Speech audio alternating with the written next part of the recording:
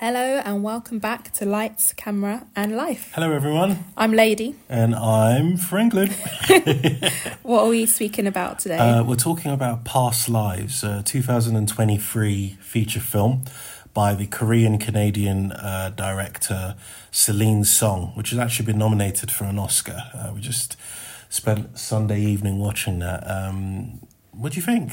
It's a good film. It's, I think, probably one of the better films I've watched in the last 6 months. I'd say. That's good. I think it's up there. I think Korean cinema it's got a way about it, hasn't it? Yeah, definitely. Na Young, basically, I'm talking about the plot here, and Hae Sung are two childhood sweethearts.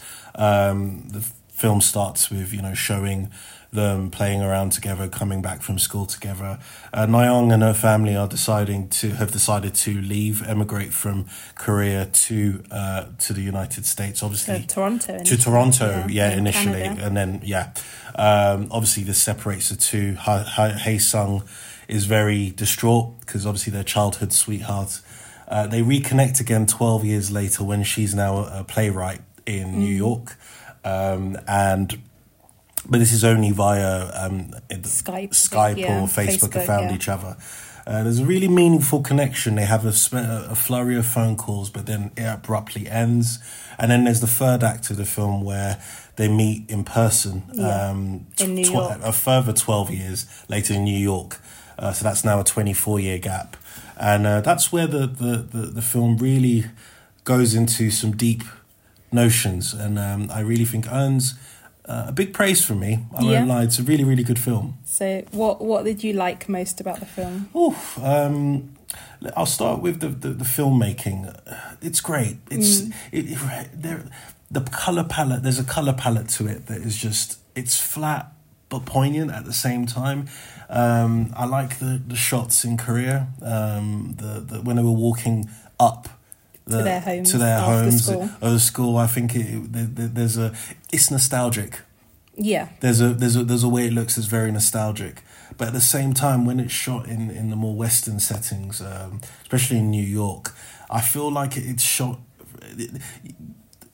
It's almost like seeing the Statue of Liberty for the first time for me as a viewer, and I think that's intentional. There's a vigor that the director's given it, and I think it's shot from the point of view of someone who's an outsider who's come to love this place.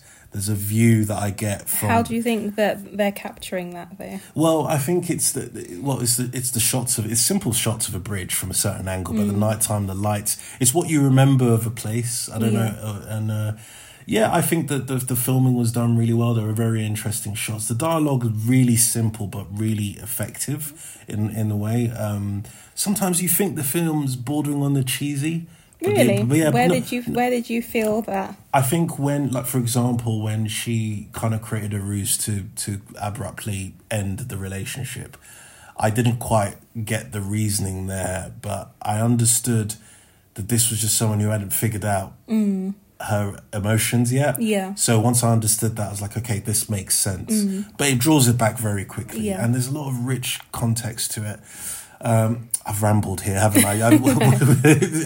There's so much here, but it's so simple. What did you think? For me, I think the thing I liked most was the story. I think the story was really just the thing that held it and was simple, but actually so when you realise what was going on, maybe like midway through the film, you're like, oh, this is actually very strange and complicated and weird. And I think in some ways had maybe like 100 ways it could turn out. Yep. And so I think that's where it kept your curiosity. But I always felt that I already knew that this film was being made in a really wholesome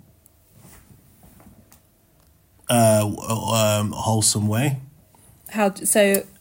You knew that the ending was going to be wholesome. I knew that it was more than it just being a film that wanted scandal. I think that it wanted a deeper connotation to things. Yeah. It wanted to explore sort of what it means, what love means again, and let's go into that. Like, they talked about inyan a lot, and how people who are married have 8,000 layers of inyan, and I think it's quite a beautiful poetic concept of saying that you are really, really deeply connected to that person. I have a question for you. Do you think that we overly romanticize quite simple things as humans, and as a result we have created this idea of the one?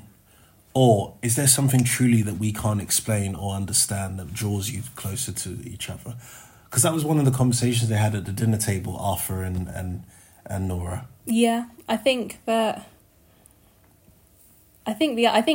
is definitely it depends on the context of love, like if it's sort of relationship love or family love. I think but I think love with a partner obviously is there is that connection, and that connection I guess is the sort of inyan that they're referring to is different to, whilst they're describing it as sort of lots and lots of meetings, really I think that's just a way of describing the depth of the connection being different to everyone else that you have known or met ever. And so I think that is a specific thing. But then also, I think there is a degree to a degree, I think we do romanticize it, and actually a lot of love is also a decision to spend your time with someone. And I guess you could make a decision to spend your time and build your life with someone, but without all the 8,000 layers that they were describing, then it would be quite empty and not very fulfilling. But if you have the right combination of making the decision to live your life with someone and the feeling of inyan, the 8,000 brushings, and that's the key thing. And you've eloquently said that. I think one of the ways that this film, so this is what I really love about it. It's not. Do you remember Everywhere All at Once? Yeah. I don't know if I've said that. Everywhere, everything. Everything, everyone. Everywhere, all. I feel like this is what this film wanted to be at certain points. I think this is the level of philosophical thinking it wanted. Now, the reason why I'm saying this is because I think this film didn't go and start throwing out these philosophical questions and then half-assedly answering them. I think it really said that there was a deep connection based on their childhood. I think the concept of childhood memories is very deep. I think the nostalgia they both felt, and I think there are parts of it where she said, he reminds me of a time when I miss South Korea. He represents that. And I think that's where she was trying to create a sort of thing in her head where she was like, do I love him or do I miss Korea in the second act? But I think when she got to the third act, I think she realised she actually did love him. And not just that, the guy flew around the world to see her as well. Yeah. What did you think about a lot of air miles? Yeah, a lot of air miles, yeah. It's a risky one. Could have come out as creepy. But I think, again, deep down because she loved him. And I think she wanted to see him as well. And maybe she didn't have the right context at that time. Because, you're not going to tell your husband, oh, by the way, I'm going to see my childhood sweetheart in Seoul. Whereas he was out of this relationship with this girlfriend of his. So I guess that was the time. I think he'd always wanted to, and she probably always wanted to. But on his side, he, I guess, had the desire and had, a singleness about him that meant he could. One thing I loved about it was the use of facial expressions. Yeah. Very minimal dialogue. Very minimal dialogue, but incredibly rich in the way they looked at each other. The facial expressions. I feel like she was always all-knowing. There's a way she looked at someone because you kind of knew what was going on. I feel Hae-sung was very repressed. I think it took a while until he had to smile. Like, you remember when they met in the park for the first time? Was just standing there. And he was just standing there, and she came and just hugged him. Yeah. And he didn't know whether to hug her back, but I think it took a while until it just. So he's a bit more repressed than she is. But I guess that she also has to set the tone because she's a married woman. That's true. And he's got to just follow the lead, otherwise you could tip in, especially when you've come to meet someone and you may be pretending like, oh yeah, I'm just in the area, but actually you've come to see her. You gotta play, you make your moves correct, otherwise you come across as a proper creep. So let's talk about that. This is where the film earns its Oscar nomination in the way that it handled that threesome. And it's very rare that you see that done in such an emotionally mature way. What did you think of that whole part? Like, just the scene where they were in the bar together. Well, I think that's why I liked Arthur's character, because he really was the one that allowed this to go on for so long. Because he was the, I guess, the playmaker who could have been like, yeah, no, this isn't really okay, or like, you guys meet up, but obviously don't come to my house because that's weird. But because I think maybe he just wanted his wife to get out of his system, or maybe if he was worried that his wife genuinely was going to leave him, he better just get it over and done with. I think we see the stages of like that when he's first asking about him, and you can see his face. He's not happy. And then, is he attractive? And then actually we'll go back to something she says there when we're talking about like the identity and all of that. But then there's the element of when he's asking her quite deep existential questions in bed when they're talking about when they met and if he's enough for her, and you can see it's proper worrying him. There's a lot of self-doubt creeping in, and I think he comes to terms with it and realizes this is what it is, but I'm going to let it get out of her system. And it turns out to be quite a beautiful moment, I think, in the bar. What did you think of that scene? It was very clever, because obviously that was the opening scene as well, when you saw it from a completely different angle. Yeah, exactly. And you were trying to figure out who these people are, and you didn't really have any idea. But then, you play it back and you realise actually from the body language, and I think the people who were watching them in the bar wondered whether they were a couple. And actually when you look at them again, you realise that Nora and Haesung are just eyes on each other the whole time, and Arthur's just sort of there not understanding anything that's going on because he doesn't speak the language. It's a very, very clever scene, and I think that it's interesting how it starts with them trying to translate a bit and keep it all together, and then that's it. They just go into stuff that he's just going to say, and it's weird that he's there the whole time though. It's a very, very, like, I almost feel uneasy thinking about it. It's a very uneasy scene, but I now I look back on it, the husband just had to let her do this, because if not, I think maybe he's thinking she would do this anyway, and without him. So she it's really powerful, and I love the ending where she has to say goodbye. There's closure, but no closure to it as well. I think. Are they going to ever speak again? Is this the last time? I think it was the last time. It was the last time they speak. But I think it's more they had finally said to each other what they really, really felt, and where he says, "You're the one that always leaves," and she says, "Well, I'm not that person who I was anymore," and I think it's great. I think it's a really, really good film. It's very, very poignant, I think, and just in some ways a simple concept, but it's so well thought out in terms of how they placed each scene and some of the shots. I think my favourite shot was in the train through the side doors in the carriage. I think it was just very clever. The other notions about that I think are at play in this film are, the duality of I don't want to use the word toxic duality, but sometimes I feel like it feels that way, of people who immigrate, who have kind of lived their lives in both parts. What do you think about that? I think a big part of it was her stepping away from her Korean, well, not her Korean, but stepping away from her time in Korea, and I think allowing Haesung back into her life, for want of a better phrase, I think was quite difficult for her, because she just, I got the sense that she'd worked quite hard to step away from that side of her identity, being an American now, or being Canadian. Well, we sort of mentioned it, like I think that what the director was doing here was, when she said in the bathroom when they were having that conversation, like, I'm too Korean for here, but too English for Korea. And that's why I use that term toxic duality, where you're kind of a beast of no nation. Quite lost. It's quite lost, and that's the central theme. I feel like even when they're sat there, her and Arthur are laying in bed deliberating on what to eat.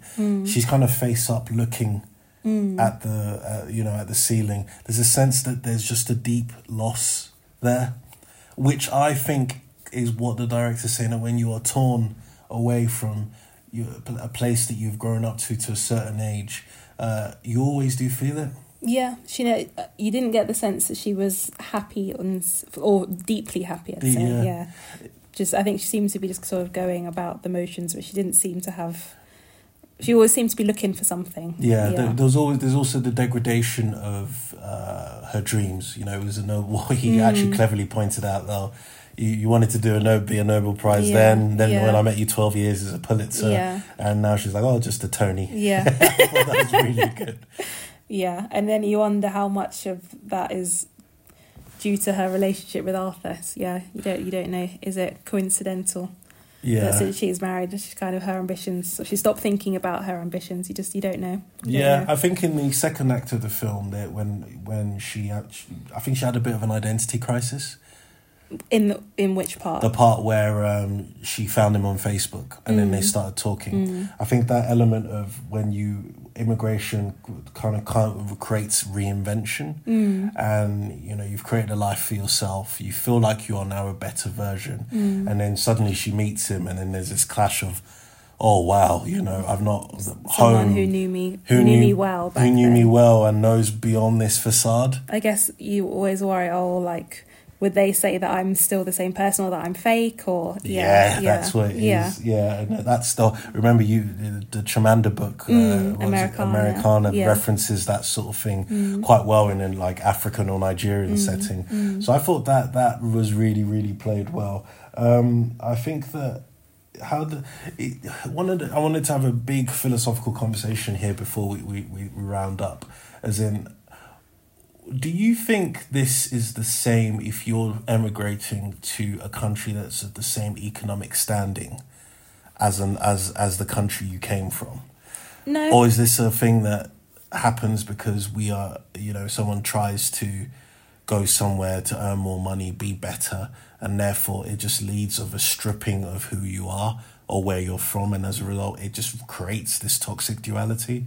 I think if you're emigrating for sort of economic or opportunity reasons, then it's going to be very hard to not perceive the place that you've come from as not. Expand on that, because I think that's really interesting. It's very hard to not do that. If you're going somewhere under the premise that you're going to be able to earn more, or you're going to be able to have more opportunity to be who you want to be, or be free, or be away from oppression, whether it's racism or religion, or it's going to be I find it very hard to imagine that you can still look at the country you're leaving as it was just good but not for me. That I think that's very hard unless they really are kind of economically or equal in terms of opportunity. Otherwise, why are you going? And I don't know whether it's just me, but when I see people from, say, other parts of Europe, but especially big economically prosperous type parts of Europe, they come to the UK, they very rarely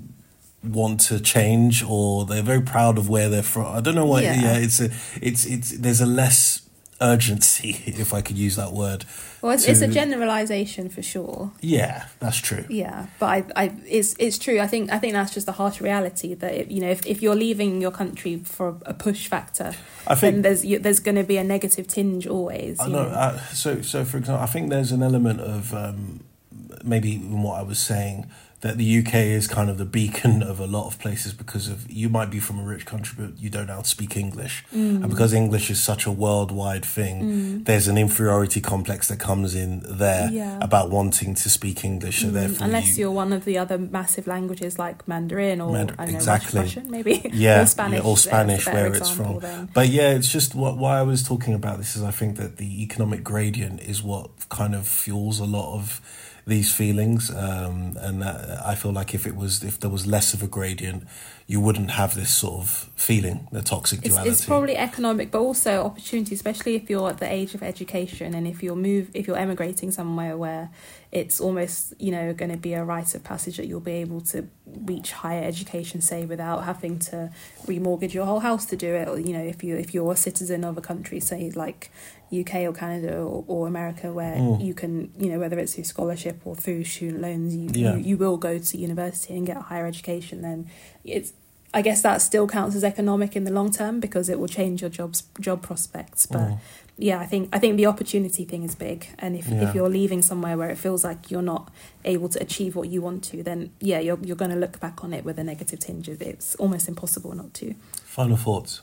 Very, very simple. It's a very elegant film. I think that's it's a weird way to describe a film. It's very elegant. And I think it's quite heartbreaking, actually. It's quite heartbreaking. Absolutely. Really, it was a film of someone who... It was an identity film, basically. It was for me, it was less of a love story and more of an identity film. For all of them. For Arthur, for Nora, and I think for Haesung, it was all about who they really see themselves as. Yeah. Very good film. Yeah. For me, it's a gentle, loving film with really deep meditations on identity, on love, on connection, what that really means. I think nostalgia is a big thing. The film's bittersweet for me, and I think that's what nostalgia is. Yeah. Like the longing, the further something is away in your mind, you sort of remove and you see it through rose-tinted glasses. You remember it in a really strong, it's a really strong emotion. I love the colour palettes that's used throughout the film. I love the shots. There's a particular shot where, they kind of...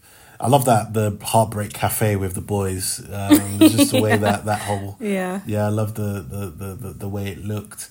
There's a scene where the camera sort of pans to the pond. And it's good to see boys being fairly open about their emotions. Yeah, exactly. Yes, that's a really good point. I love the shots of the bridge, New York.